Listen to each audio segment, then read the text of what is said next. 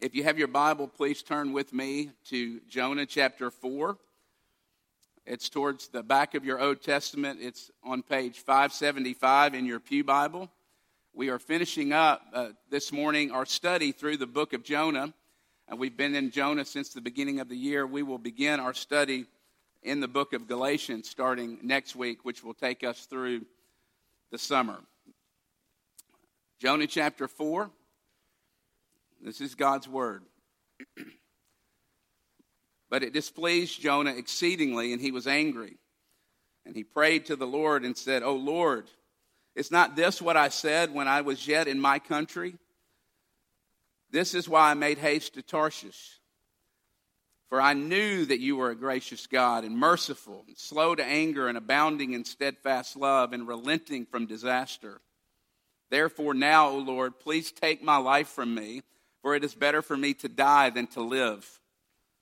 And the Lord said, "Do you not do well to be angry?" Jonah went out of the city, and he set to the east of the city and made a booth for himself there. He sat under it in the shade till he should see what would become of the city. And now the Lord God appointed a plant and made it cover up over Jonah, that it might be a shade over his head, to save him from his discomfort. And so Jonah was exceedingly glad because of the plant. But when dawn came up the next day, God appointed a worm and attacked the plant so that it withered. When the sun rose, God appointed a scorching east wind, and the sun beat down on Jonah's head so that he was faint. And he asked that he might die and said, "It is better for me to die than to live." But God said to Jonah, "Do you do well to be angry for the plant?" And he said, "Yes, I do well to be angry enough to die."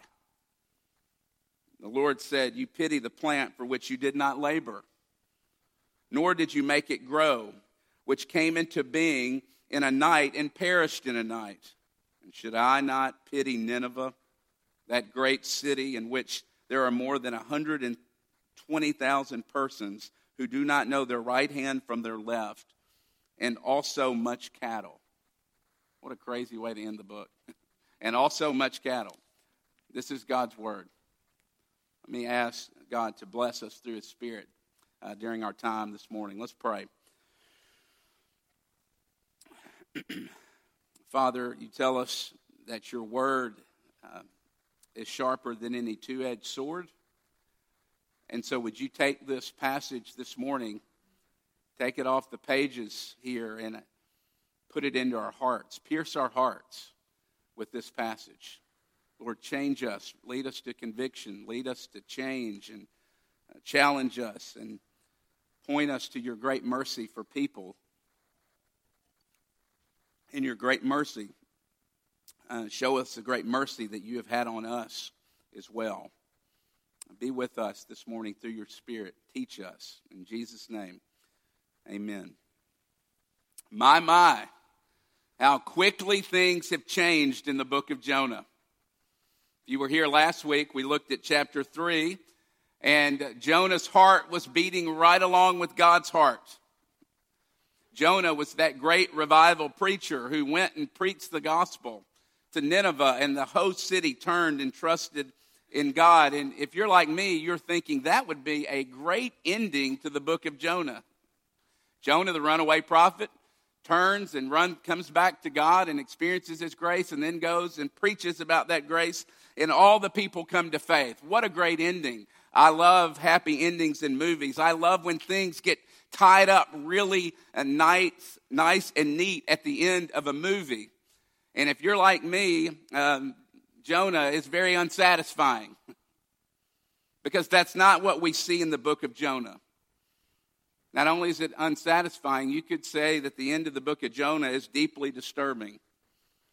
Jonah, the great prophet, the great preacher that led the great revival, now in chapter 4 is the whiny, pouty brat that's sitting outside the city because he's so angry at what God is doing and how He's showing mercy on the Ninevites. So Jonah is back to chapter 1, back to square one, so to speak. And so the question that we need to ask, and we're going to do it right here from the get-go, is what happened? What happened to the Jonah of chapter 3? Didn't Jonah really repent? Let me stop here for a second. The word repent, I'm going to use a lot this morning. What does that word mean? We don't want to just assume. We want to define our terms.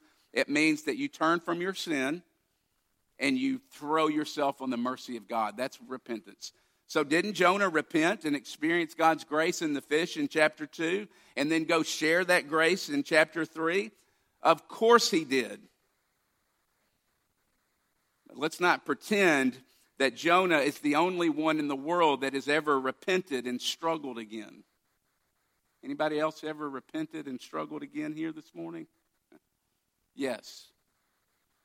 Jonah really did receive God's grace in the fish. He really did turn and was obedient and went and shared the gospel with the Ninevites. But Jonah's repentance wasn't perfect, just like your repentance isn't perfect either. See, there were still places in Jonah's heart that needed to be changed by the grace of God. Jonah's repentance was not as thorough as maybe we once thought, or maybe as much as he thought. And honestly, as we read the end of the book, I mean, on one hand, it is sobering, but on the other hand, if I'm honest, this last chapter, I'm so glad it's in the Scriptures. Because this is deeply comforting to me, because I don't know about you, but oftentimes I feel a lot like Jonah. I feel like I have lots of places in my heart that still need a lot of work. You see, we often think that growth in the Christian life is this ascent, this consistent ascent upward and onward, triumphant, to never, once we become a Christian, it's that constant descent, and we never struggle again. But hopefully, you know that that is not true. Look at the life of David. Look at Peter in our study of the book of John, and we see it here in the book of Jonah. No, instead, the Christian life often looks like what we see in Jonah. 2 or 3 steps forward, and then 5 steps back. Yes, Jonah is comforting on the one hand, but honestly, it is also concerning and convicting and sobering as well. Look at verses 2 through 3. Look at how he talks about God. That's a quote we're going to look at later from Exodus 34. Jonah knows God.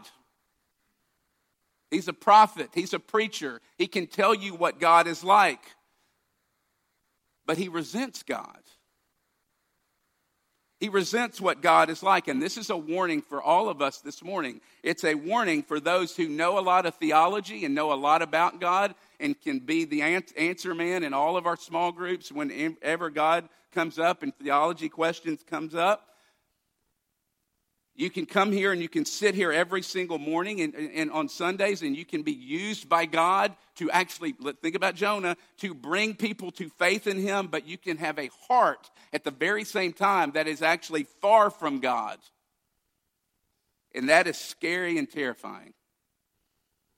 See, what we learn in Jonah chapter 4 is that God is after more than just right actions in our lives. He is after our hearts.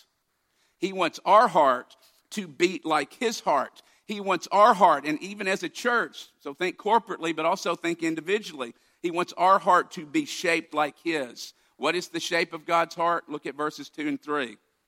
Compassion and mercy and steadfast love and grace and patience. And that is to overflow God's heart into our heart. And it is to flow through us into the world around us and into our city. And here's the question. How in the world does that happen? How do we make our heart God's heart? Well, 3 things this morning. We've got to repent of our pride. Secondly, we've got to repent of our comfort. And thirdly and finally, we've got to rest in his mercy. Let's look at number 1, repent of our pride. Verse 1. It's really, you see the nuances here. Jonah, right from the get-go, we know exactly where Jonah is, and he's not in the place he was in chapter 3. He begins, and he's full of anger, and he's full of displeasure. Notice your footnote if you've got an ESV. Follow the footnote and you'll see that it reads, it was extremely and exceedingly evil to Jonah. Hang with me. The word there is the same word used in chapter 3, verse 8 to describe the evil ways. You can refer to it to describe the evil ways of the Ninevites. But they repented. And they turned back to God, and God relented the disaster that he threatened. So look at chapter 4, verse 1. Now who's the only one in the story that is left with evil? It's the Hebrew prophet. It's the preacher. And he's fuming, and he's angry, and he's full of displeasure. Why? Because the city of sinners, his enemies to be more specific, repent and turn back to God, and God relents the disaster that he promises would come to them. Look at verses 2 and 3. Then he prays the prayer. God, I knew you were like this. I knew you were going to relent. I knew you were gracious and compassionate and full of mercy. But here's what's interesting. Jonah is describing and pulling a verse out of Exodus chapter 34, verses 6 and 7. And if you were to refer to that, you would see that Jonah leaves something out in these lines here. He leaves out the lines as he's describing God about God's justice towards sin. And in doing so, he shows his hand, doesn't he? Because here's what Jonah is getting at. God, you've lost your mind. How dare you show mercy to them? Your mercy has gone off the rails. See, he thinks God has gone soft on sin. Jonah knows he's a sinner, okay, and deserves mercy. He just doesn't think the Ninevites deserve mercy because he thinks they're worse sinners. How dare you, God, save those people? Don't you know who they are? And don't you know what they've done? We're the Israelites. We're God's chosen people. You see, Jonah doesn't want God to be true to himself. Verse 4. Do you do well to be angry? We see that show up again in verse 9. He's basically saying, God is saying, are you justified in your anger? God is looking at Jonah and saying, Jonah, you've got a heart problem. I'm giving you an EKG. Something's wrong with your heart because your heart is not in line and in the shape of my heart. You are not justified in your anger. You're angry, Jonah, because I loved and showed mercy to the Ninevites. But you've forgotten that you would not be here, Jonah, unless I also shared that same mercy and poured that same mercy out on you. Jonah, you've forgotten who you are. You've forgotten that you too are a sinner in need of deep and great and wide mercy. You know who Jonah is? He's the elder brother. In the story of the prodigal son in Luke chapter 15, you remember the story. We looked at it in the summer, but the younger brother squanders his inheritance away. He runs away to loose living, to prostitutes. He goes to Vegas, we said. And he squanders it away, and he comes to his senses as he's at the bottom of the pig pen. And he runs back in repentance to God. And remember, the father runs and greets him and throws a robe on him and a ring on him and throws him the biggest party that you've ever seen in your life. And remember where the elder brother was. He's angry. He's got his face pressed up against the door on the outside because he refuses to go in, because how dare the father show grace to someone who doesn't deserve it? You see, the father showed mercy to the younger son, and the elder brother didn't think he was worthy of that grace and mercy. Friends, that is Jonah in this passage this morning. 2 points of application. One personal and one for our city. Let's look at the first. What does this mean for you personally? Well, at first glance, it's easy to look at this story and think, Jonah's just being whiny. This is bizarre. Jonah's just petty, and this can seem really distant and really far from us, but don't walk that path of self-righteousness too quickly. Yes, Jonah is for sure being childish in this story, but the reality is this is our hearts this morning. We're just more sophisticated and can cover it up better. Here's the question. Who would it in your life or around you, a group of people or a person in your life, that if they received mercy, it would bother you? Who is that in your life? Do you wallow in self-pity? Do you wallow and pout when other people enjoy the goodness of God around you? Does it bother you when your loose-living or wild-living co-worker who doesn't live according to God's ways, who wants nothing to do with God, but they always come out on top, and they end up getting what it is that you want? You see, we often think that we're better than them because we don't think they've put in the time with God. We don't think that they've earned their keep, so to speak, and they do things that we cannot stand. But here's my question. Would you be at their baptism? Or would you be there, but maybe you would be gritting your teeth? Would you be the first to celebrate them? Or would you be outside the party, so to speak, furious that God had shown mercy to them? Friends, if we would not celebrate them, then like Jonah, we have forgotten the mercy of God. We have forgotten God's mercy in our life. Secondly, for our city. An application for our city. God loves Birmingham, Alabama. God has compassion for Birmingham, Alabama.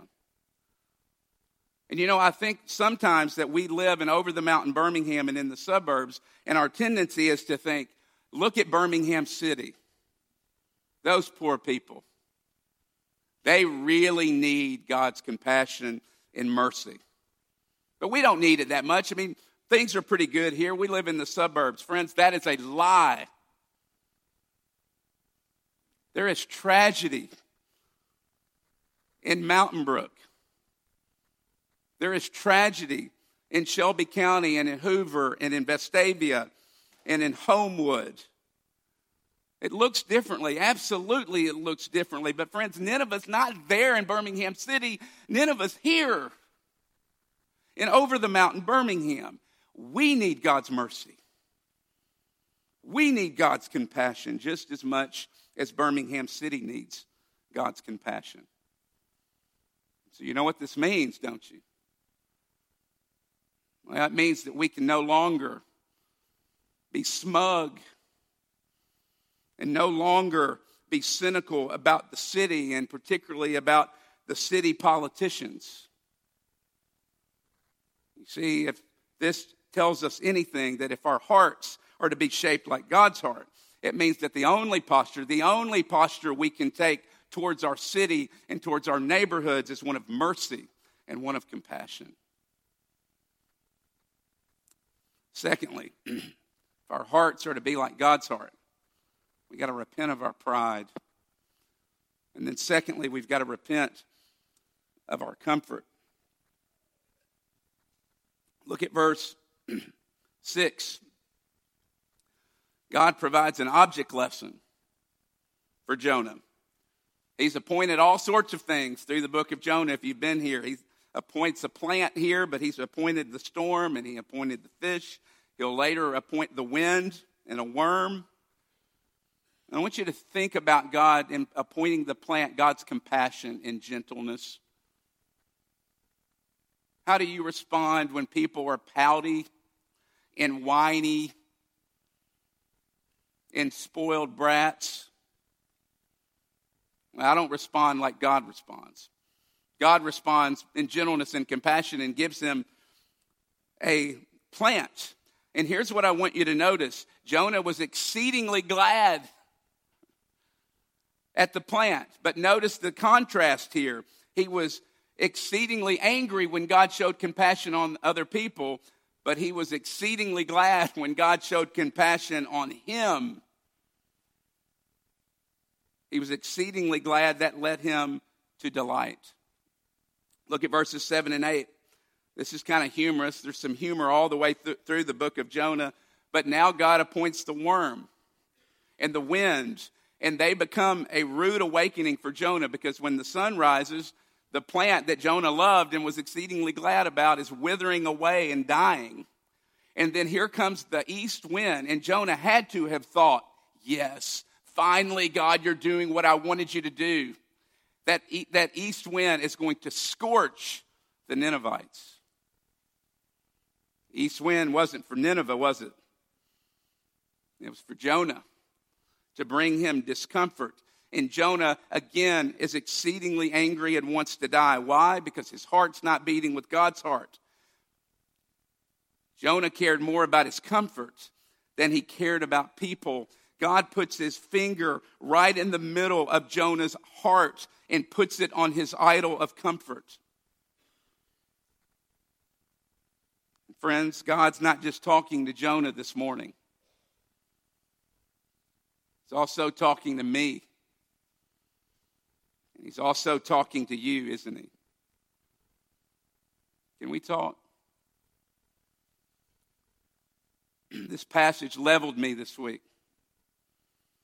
I've seen this passage coming for the past couple of weeks in our study of the book of Jonah, and I was dreading it because I knew it would cut me to the heart. Why? Because it's true of me. You want to know the idol that's at the top of my list? It's an idol of comfort. And I'm guessing that it's at least in your top 3. Because where we live in Over the Mountain, Birmingham. And I want to be careful here. Let's do a little theology of comfort. Comfort in and of itself is not a bad thing. It's a gift from God. Think about it. God gives us the gift of comfort because we live in a hard world that is broken and is full of pain, and everything's hurt, oftentimes painful. Work is hard. Sometimes relationship and marriages are hard, and we need a place to rest from the brokenness of the world, and so God gives us the gift of comfortable things. But it crosses a line and becomes dangerous when we start to worship comfort, and when we use comfort in order to escape and hide from reality. From the reality of a broken world. It becomes dangerous when we use comfort in order to shield us from doing what God's called us to do. Or when we use comfort in order to plug our ears up and ignore what God tells us to do with our lives in the Bible. It becomes dangerous when we make an idol out of it. How do you know if you've made an idol out of comfort? Well, you know you've made an idol out of anything when you get angry when it's taken away. What happens with Jonah? When his comfort's taken away, he suddenly gets furious and disappointed with God, so much so that he wants to die. You know what this passage is really getting at? It's getting at this question. What moves you this morning? Honestly, what are you really passionate about? What really gets your juices flowing and gets you really excited? You know what we often get excited about? A new kitchen, or a better car, or an exotic vacation, or a big bonus, or recognition, or promotions. Listen, none of those are bad. Those are all very good things, and they're gifts from God. But my point is, so often, and this is true of me, we get the most excited about the things that make our lives easier. And God calls us to get excited about what makes someone else's life easier.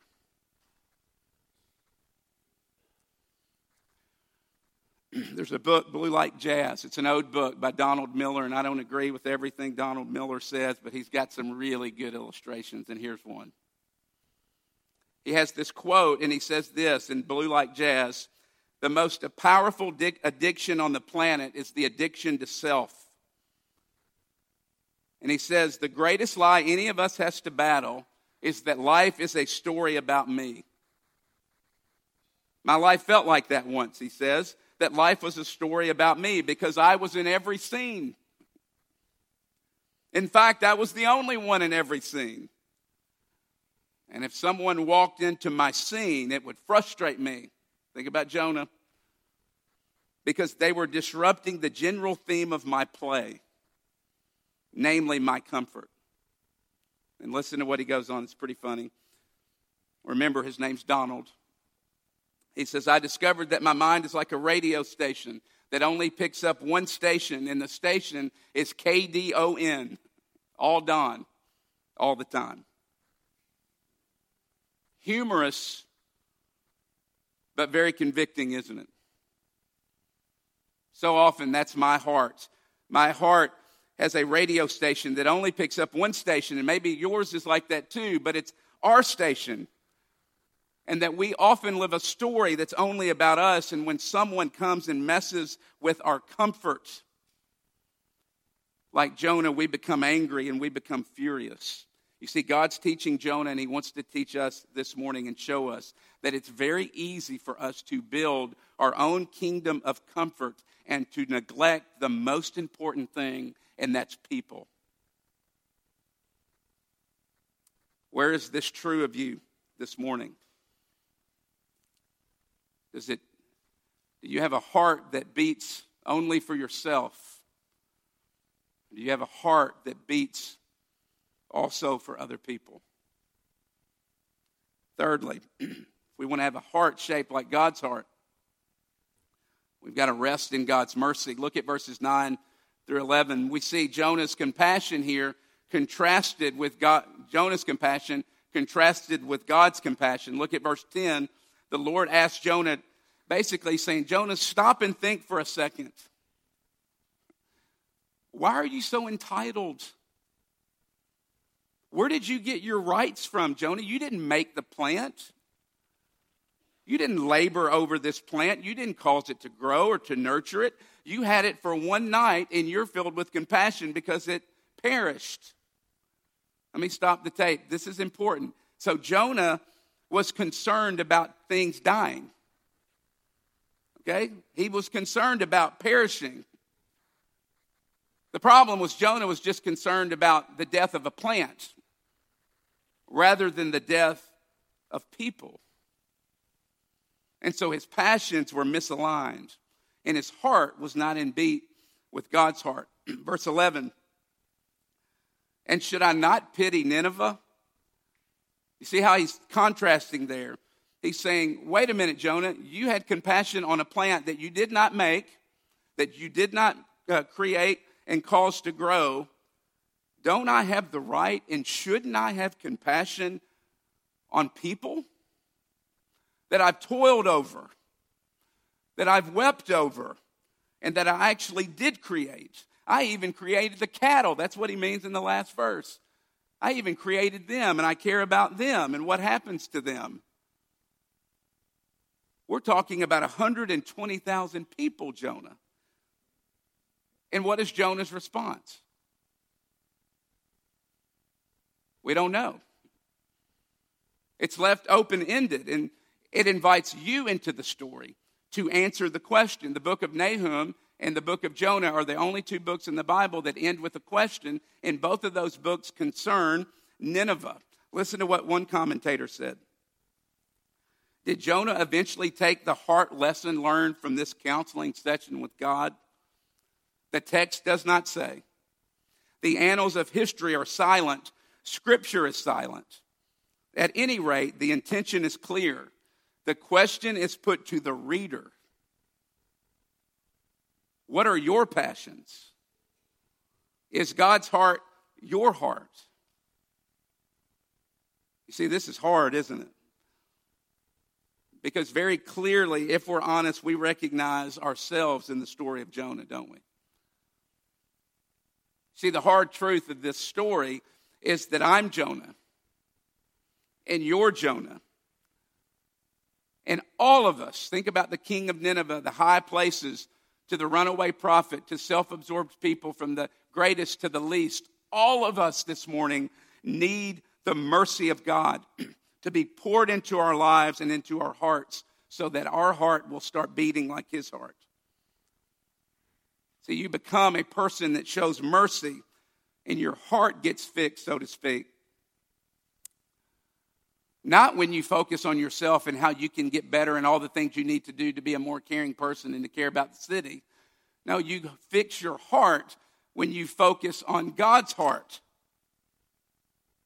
When you focus on Him and His mercy to you. What's God's heart like?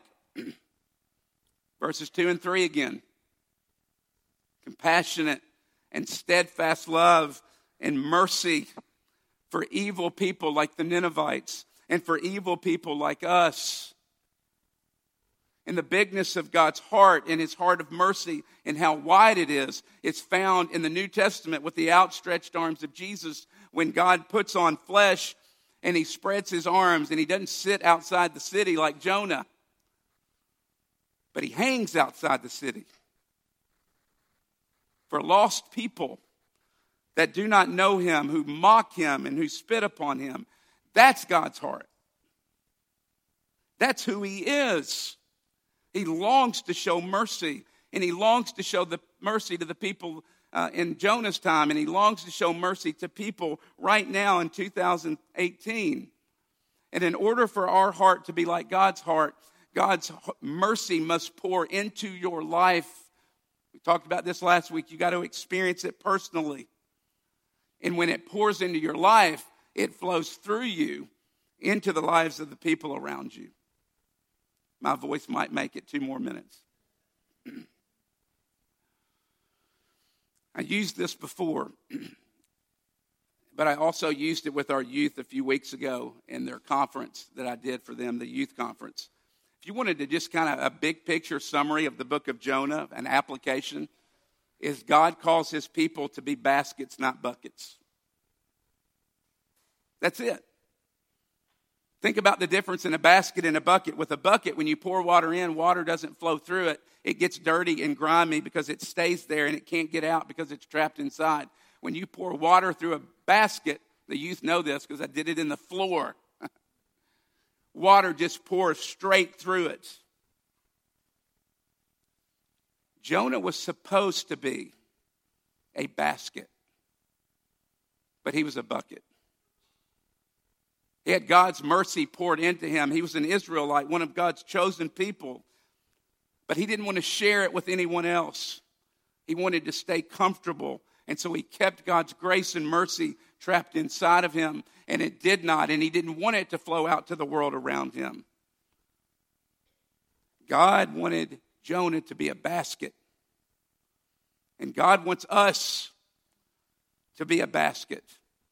He wants our church to be a basket. He wants His mercy to flow out from us into the world around us. And in order for that to happen, God's mercy must flow into us first. Has God's mercy flowed into you? Has your heart been melted by the mercy of God? I hope so. Because that's how your heart gets shaped like God's heart. My prayer for our church is that God would make our heart like His heart. Let's pray.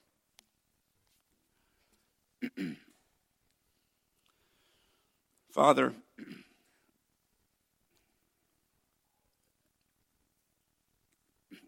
would you forgive us for not having a heart like yours? Thank you for using Scripture, but also particularly the book of Jonah, to make clear to us your heart. Would you lead us to repentance this morning over our pride and over our comfort? And would we experience your mercy as we come to the table in a very real and personal way, so that that mercy might flow into the world around us, so that Birmingham and our communities will never be the same. In Jesus' name. Amen.